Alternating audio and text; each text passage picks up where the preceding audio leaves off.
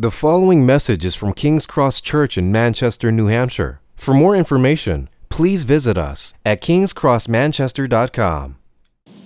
We're going to begin this morning by reading Ecclesiastes 5, verses 1 through 7, which is the passage that we're going to be in this morning. So if you want to begin by opening up your Bibles to that passage, we're going to start by reading there and reading what God has to say to us through Ecclesiastes 5. So Ecclesiastes 5, verse 1 begins this way. And guard your steps when you go to the house of God. To draw near to listen is better than to offer sacrifice of fools, for they do not know that they are doing evil. Be not rash with your mouth, nor let your heart be hasty to utter a word before God. For God is in heaven, and you are on earth. Therefore, let your words be few. For a dream comes with much busyness, and a fool's voice with many words. When you vow a vow to God, do not delay in paying it, for he has no pleasure in fools. Pay what you vow. It is better that you should not vow than that you should vow and not pay. Let not your mouth lead you into sin, and do not say before the messenger that it was a mistake. Why should God be angry with your voice and destroy the work of your hands? For when dreams increase and words grow many, there is vanity. But God is the one you must fear.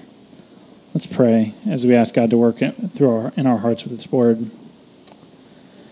God, we come to you knowing that if it weren't for you and your work, we wouldn't be here in this context, being able to hear your word, to be able to trust in it, to be refreshed in it.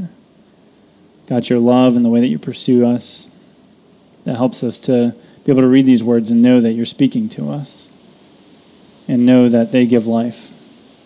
So I pray this morning as we explore your word and see what it is that you'd have for us, you'd refresh us.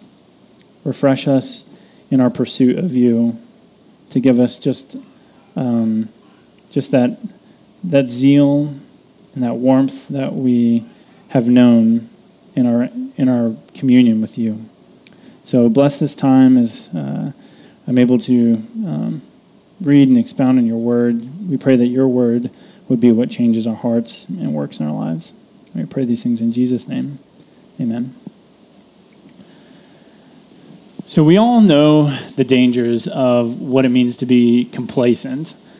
Maybe it's complacent in your job and in the career that you've chosen, and you kind of get into this rut or routine. Or maybe it's from just the everyday interactions with family and being used to the interactions that you have with one another.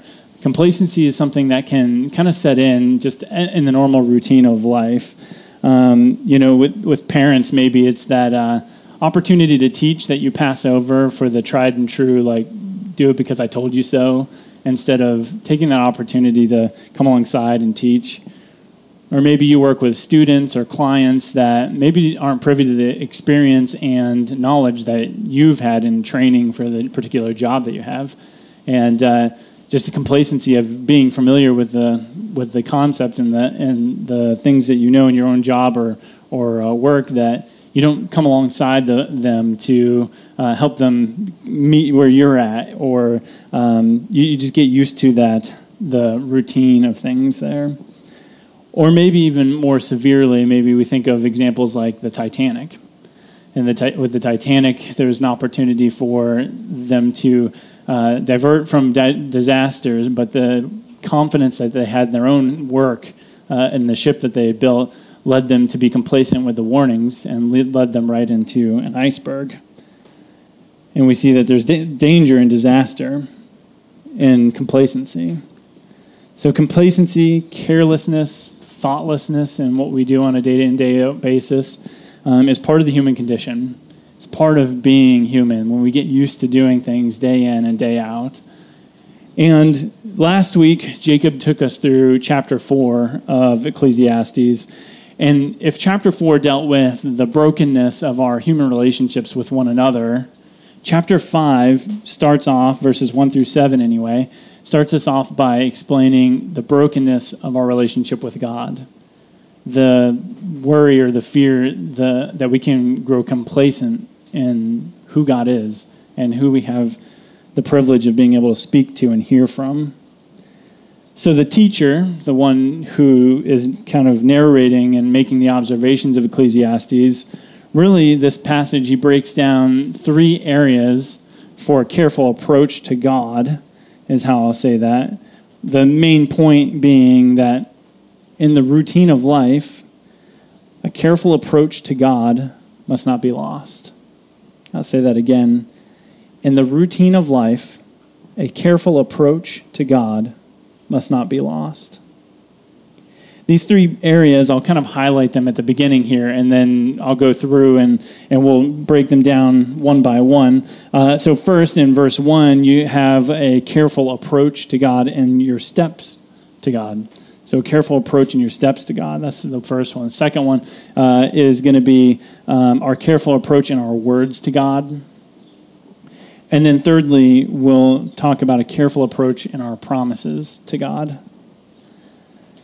So these 3 things, and one thing that I want to underline with all of these is they're really analogous for our day in, day out, everyday experiences.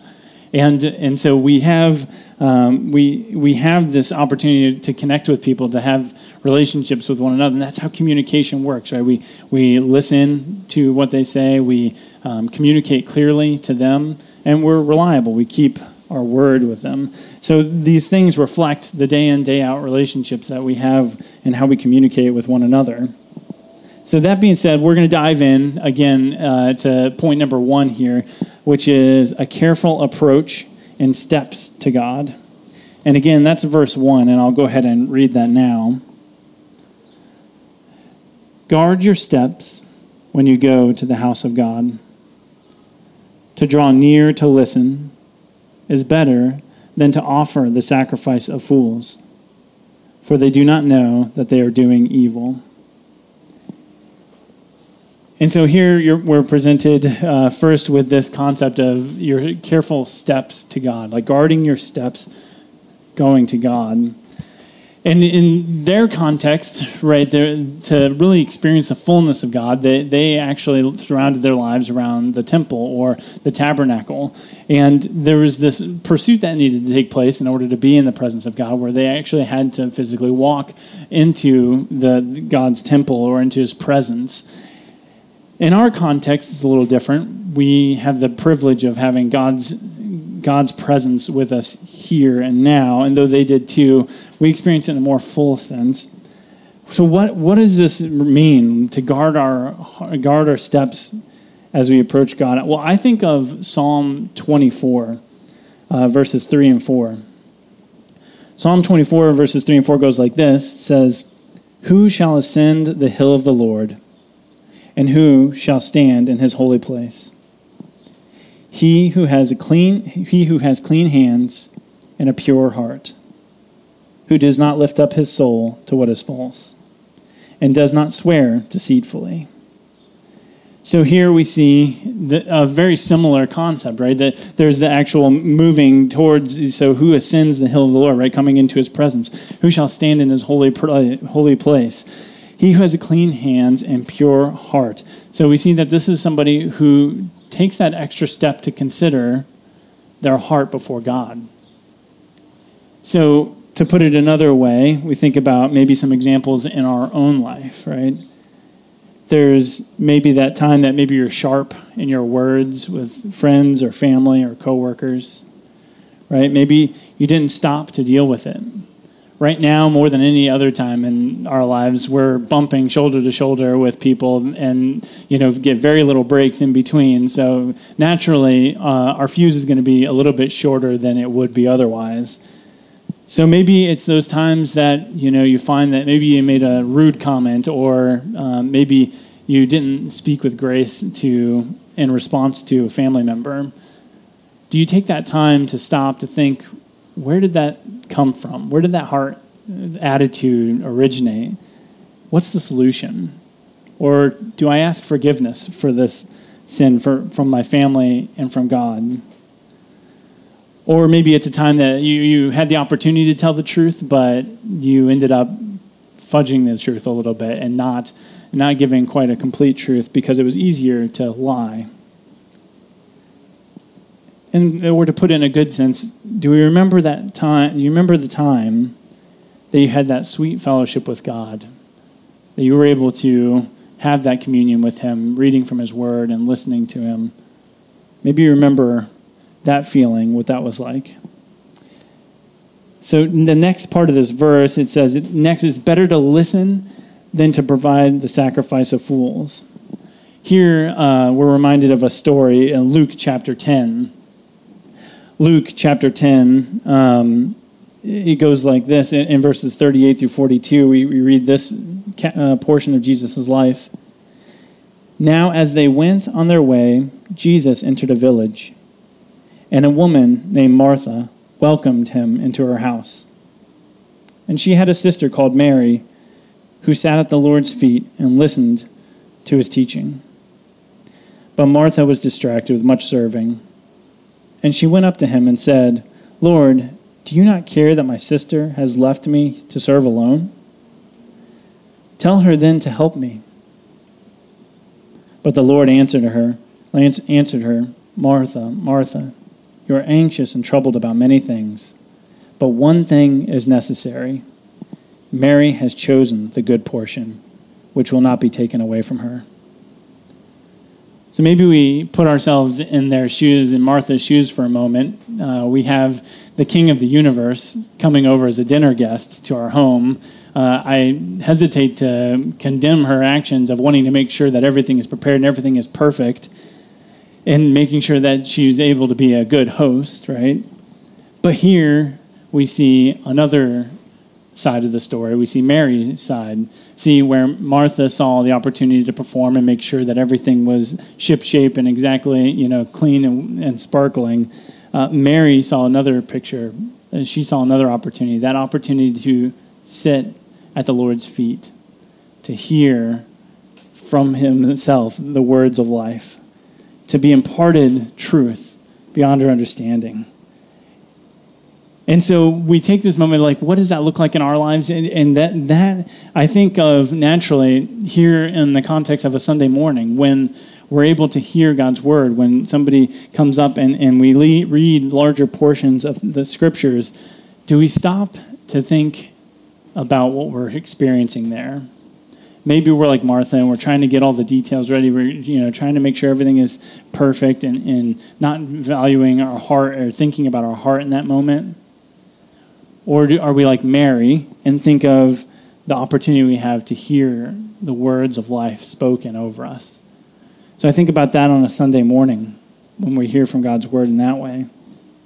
Then I also think about during the week when we have times to ourselves where we're able to sit and hear God's word by reading it and sitting and enjoying it.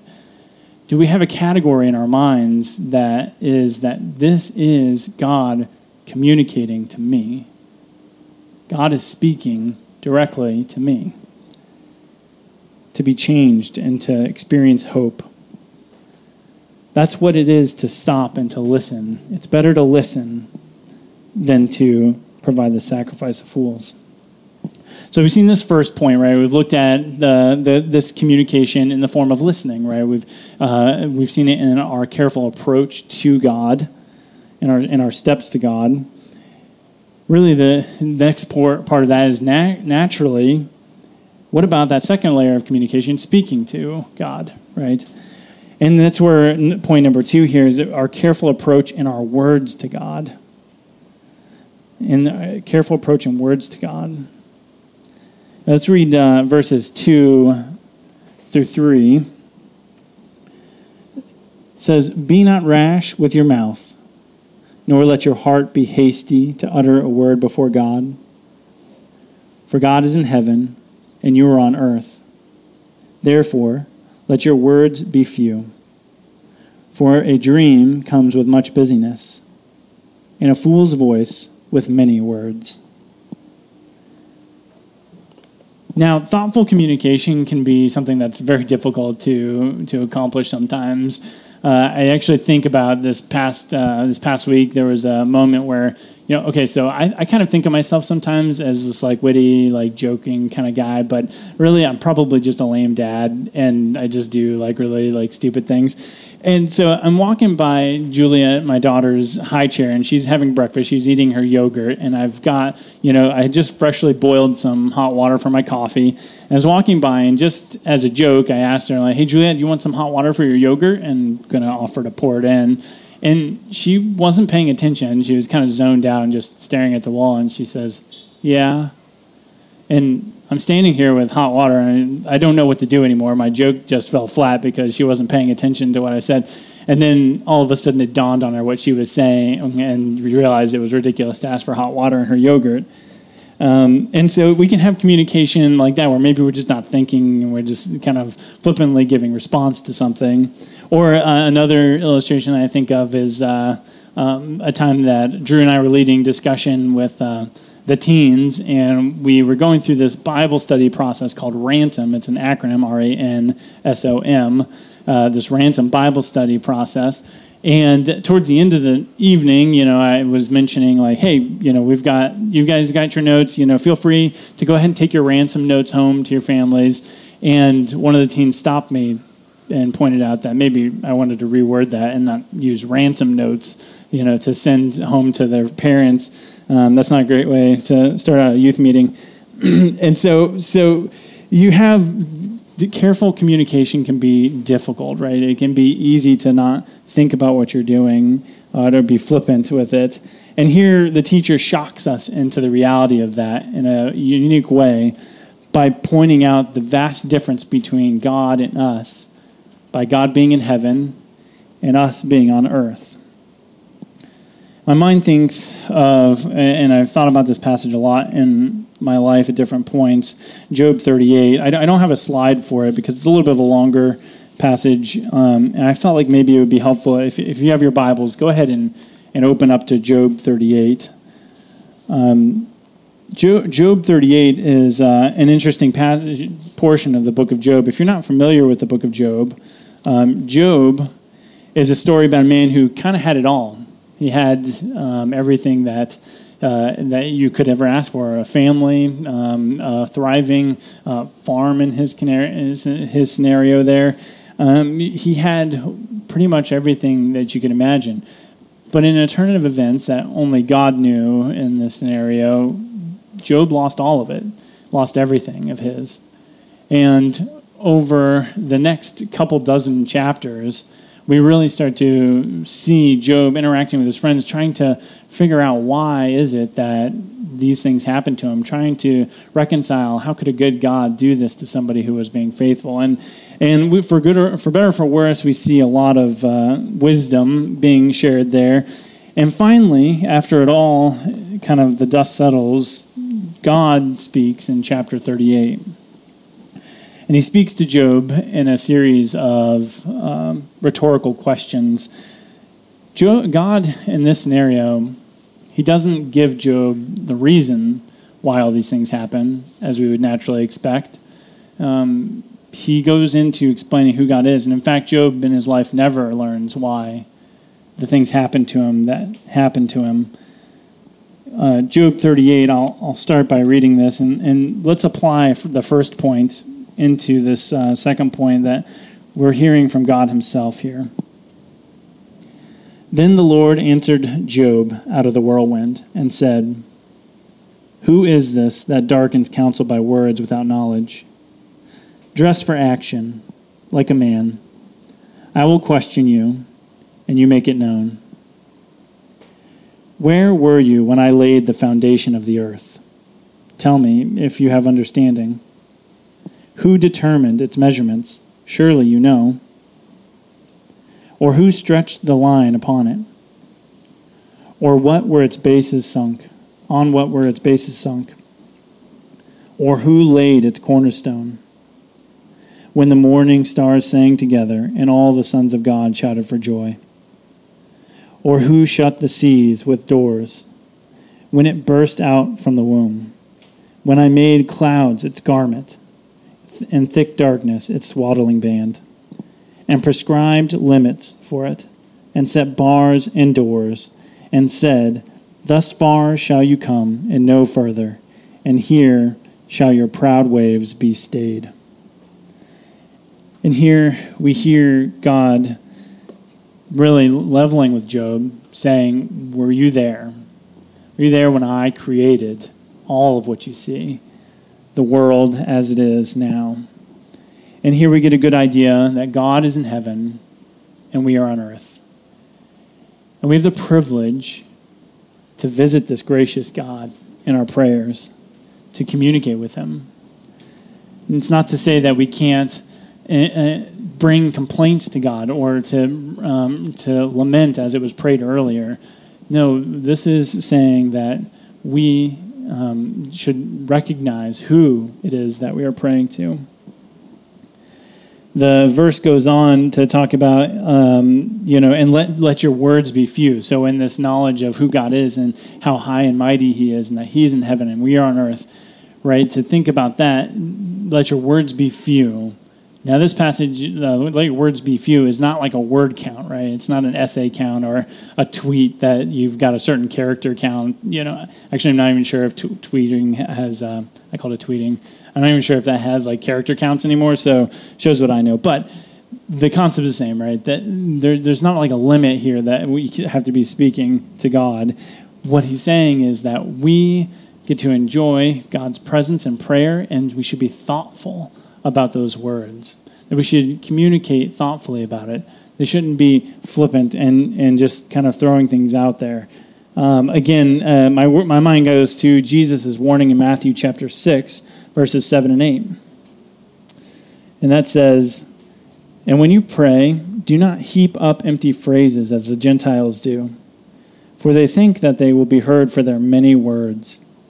Do not be like them, for your Father knows what you need before you ask him." So here we're realizing, prayer isn't this some activation switch that, if we do a certain amount of it or we speak to God in a certain way, that we're going to get what we want because of the prayer itself. We're not heaping up, this word count prayer just to be heard by God. He's saying, no, God already knows. Meet with him as a father who loves you and wants to provide for you. So maybe as we think about this in our day-to-day life, we think about the fact that maybe your prayer life is kind of like mine. Sometimes it can be lacking in that passion, in that warmth. Or maybe it's just lacking consistency, and it's not something you go to often.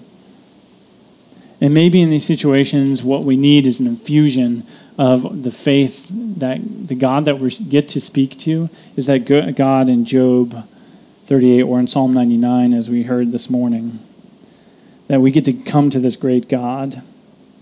Or maybe, you just find yourself distracted. You find yourself repeating the same words over and over again in your prayer and kind of catching yourself wandering off, right? That these things happen, and maybe we just need to be reminded of those times in our past when we've had sweet communion with the Lord through prayer and have enjoyed his presence in that way. And we've left those times full from being with God. A good time to remember those times in your life. We realize that prayer is not some kind of activation switch, enacted by our words.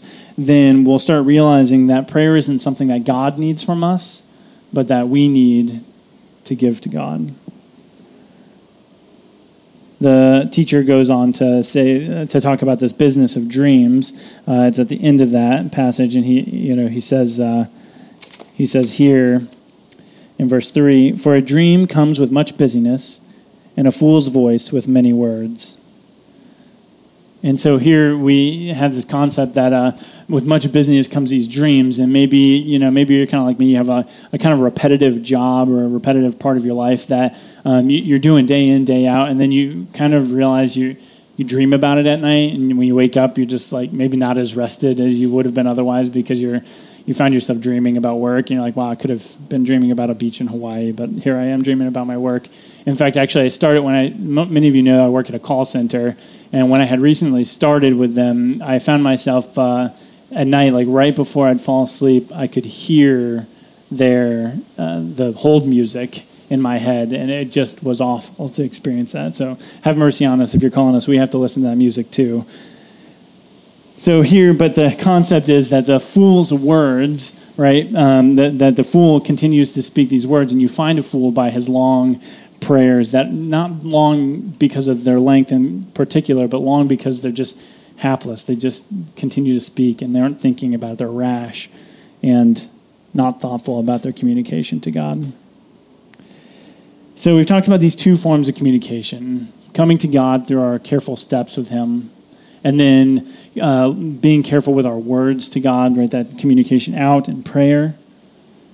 Now it seems like the teacher kind of takes on an obscure point here, talking about vows, talking about promises to God, and it's kind of out of nowhere, but we're going to deal with this because it was confusing to me. Let's read that now. This is verses 4 through 6, and that's a careful approach and promises to God.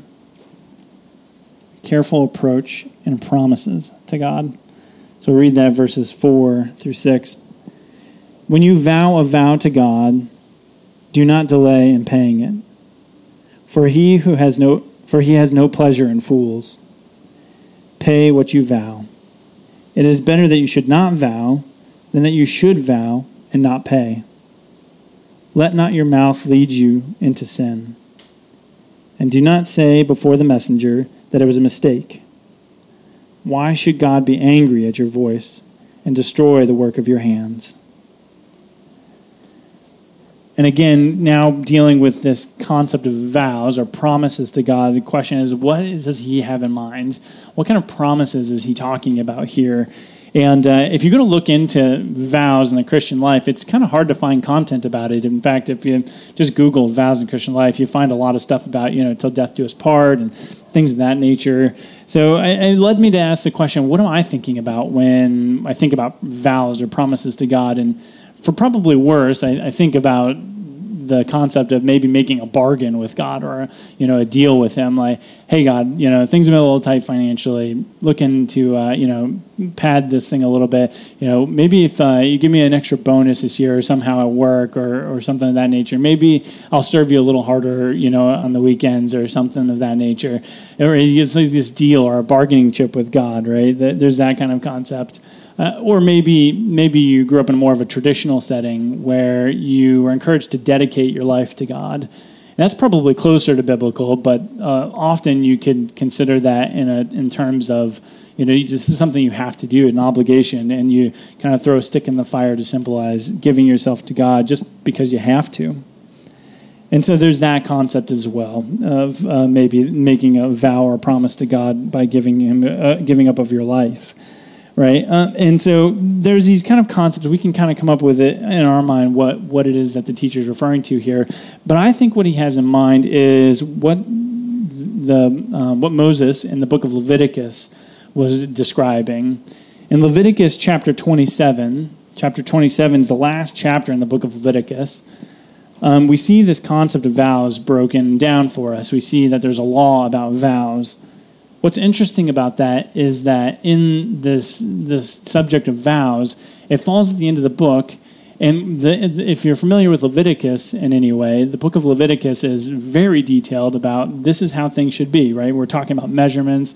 We're talking about how to cut things in particular. We're talking about all the rules about the Levite priests and how they should operate, right? There's a lot of specifics like this is no bargain. You got to do this. And then at the end of the book, there's this last chapter kind of tacked on about vows. And the vow in that context was that you were promising to give God something of yourself, of your produce, of what God had provided, after you've already given him the tenth that was already required from the law. And so here you have a context for saying, God, or they had a context for saying, God, you've been good to me. You've been abundantly faithful. Therefore, I want to give you more than what the tenth was required of me. I want to give more to you. The chapter 27 of Leviticus is giving opportunity for them to, out of response to God's goodness, to give more. So here, almost in the opposite of my kind of fleshly idea of promising God something, here it was, God has already done something to me and did for me that now I want to give more. That was what Leviticus 27 dealt with. And we see that a lot in the Psalms. In the Psalms, often you hear about that, because God's been good to me, therefore I will complete my vows. I will give my vows. You see that. Now, in our situation, we don't have Levite priests walking around the Hope Center when we're able to meet there, right? Time will tell if they're going to be there when we get back. But right now, there's nothing like that going on. So what does a vow look like to us, right? We don't have priests interceding for us with our vows, which, by the way, is probably what the messenger is referring to here. Don't say the messenger was a mistake, because the priest was one who dealt with the vows, right?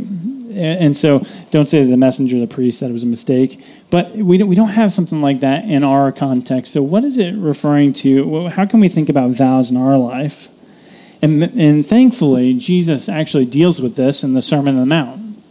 In the Sermon on the Mount, chapter 5 of Matthew, Jesus spends time talking about the law and how it's more than just, there's a line here and you don't cross it, which is how we often think of laws or rules, right? Like, okay, well, I can get close, but I don't cross it. Jesus goes and intentionally says, no, the problem isn't that, where the line is. The problem is with your heart, and that you are breaking this law deeper than you think. For example, he talks about adultery, right? If you even look at a woman with lust, you've already committed adultery in your heart. Or even with the concept of if you're angry with your brother, you've already committed murder in your heart. So we see a couple examples there. Matthew chapter 5, verse 33 through 37 is the same, and that reads this way. Again, you have heard it said to those of old, you shall not swear falsely, but shall perform to the Lord what you have sworn. But I say to you, do not take an oath at all, either by heaven, for it is the throne of God, or by earth, for it is his footstool, or by Jerusalem, for it is the city of the great king. And do not take an oath by your head, for you cannot make one hair white or black. Let what you say simply yes or no. Anything more than this comes from evil. And so here Jesus expounds on that concept of law, the law of vows, and says this applies more deeply. This applies to even just the consistency of your word in general to those around you. Letting your word simply be yes or no, without taking it, basically taking it from this formal religious context and contract context and putting it into words of every day. Let your word simply be yes or no. So we see that it dives deeper than that in our hearts and our lives. And let's think about it in some real life terms, because God cares about our word to others. Maybe we think about times that we've set expectations with our children, and we've had to go back and change those expectations for one reason or another. Do you find that happens more often than not, where you find that maybe you weren't as faithful to keeping your word with the children in your life that God has given you to care for? Or what about maybe with your spouse? You see those shoes, by the door on the floor where, you said you'd put them away and then they're still sitting there, right? Or maybe it's a box in your bedroom that you said you would put down in the basement, but, you haven't gone and done that yet. You're probably thinking, Dave, wow, those are really specific examples. I don't know what you're talking about. Actually, as we sit here and my wife's watching this, she's probably thinking like, oh, that's why he put that down in the basement. But the idea here isn't, because sometimes life does happen, right? You plan to go to the park and all of a sudden a global pandemic breaks out. You can't plan for every contingency, right? Sometimes those things happen. But here we're saying, by and large, are you considered a reliable person? Would your friends and family consider somebody that they trust to keep their word, to be faithful to them? Or to even say it another way, we as image bearers of God, ways that we're supposed to show the way that God loves and cares for us, do we show to others the faithfulness and consistency of God meeting and fulfilling his promises to us? We show that to others. Right? And are we challenged to be image bearers of God in our promises? So we've spent quite a bit of time here looking at these three areas, right? So careful approach to God in our steps to God and approaching him and hearing from him in a humble manner. We talked about the second one, our careful approach to God in our promise or in our words to God, right? That thoughtful prayer, not just the flippant, rash, distracted prayers. And third, we've talked about really that careful approach to God and promises to him and to those around us. And maybe you're like me and you've read this passage, and I read it, and as I read it and was preparing for it, I realized we have a lot of negative language in this, right? There's a lot of consequence or judgment type language in this passage. For instance, the words sacrifice of fools, or they are doing evil. They don't know that they're doing evil. How about God takes no pleasure in fools?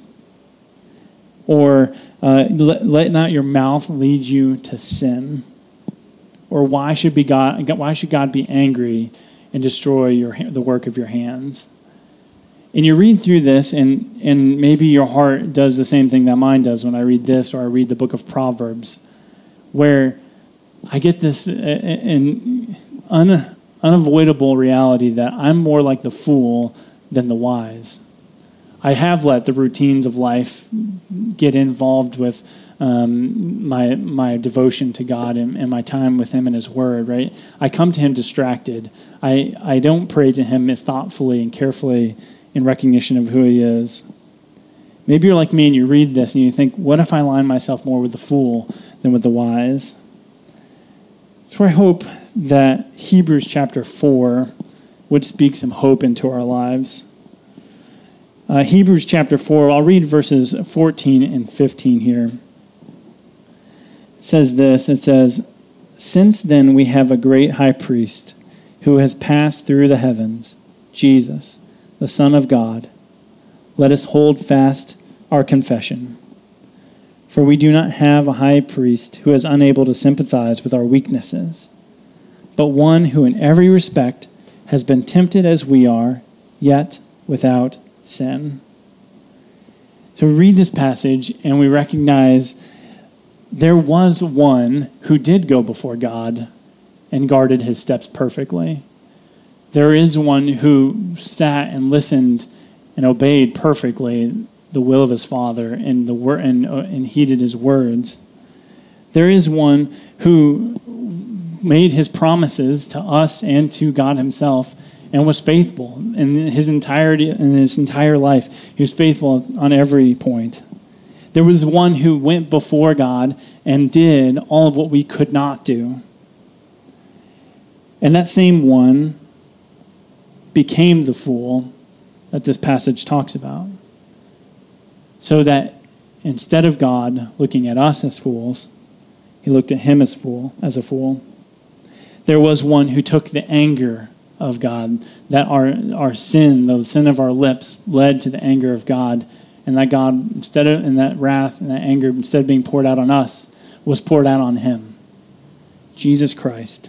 He was the great high priest here who passed through the heavens. Think about how perfectly your steps had to be guarded to be able to pass through the heavens. He is the one who went and took our punishment. And why? Why did he do it? Hebrews 4, verse 16. "Let us then, with confidence, draw near to the throne of grace, that we may receive mercy and find grace to help in the time of need." He did it all so that we could approach God with confidence. Think about that word, confidence. The only way we can approach God with confidence, the God that we read about from Job 38, or that we heard about from Psalm 99 this morning, the only way we could approach that God with confidence is if somebody else's record was looked at instead of mine.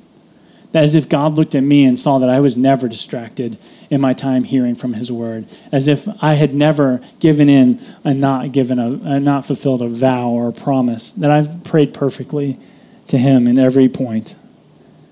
It's the only way that we can experience confidence and receive that grace, is knowing somebody went before us.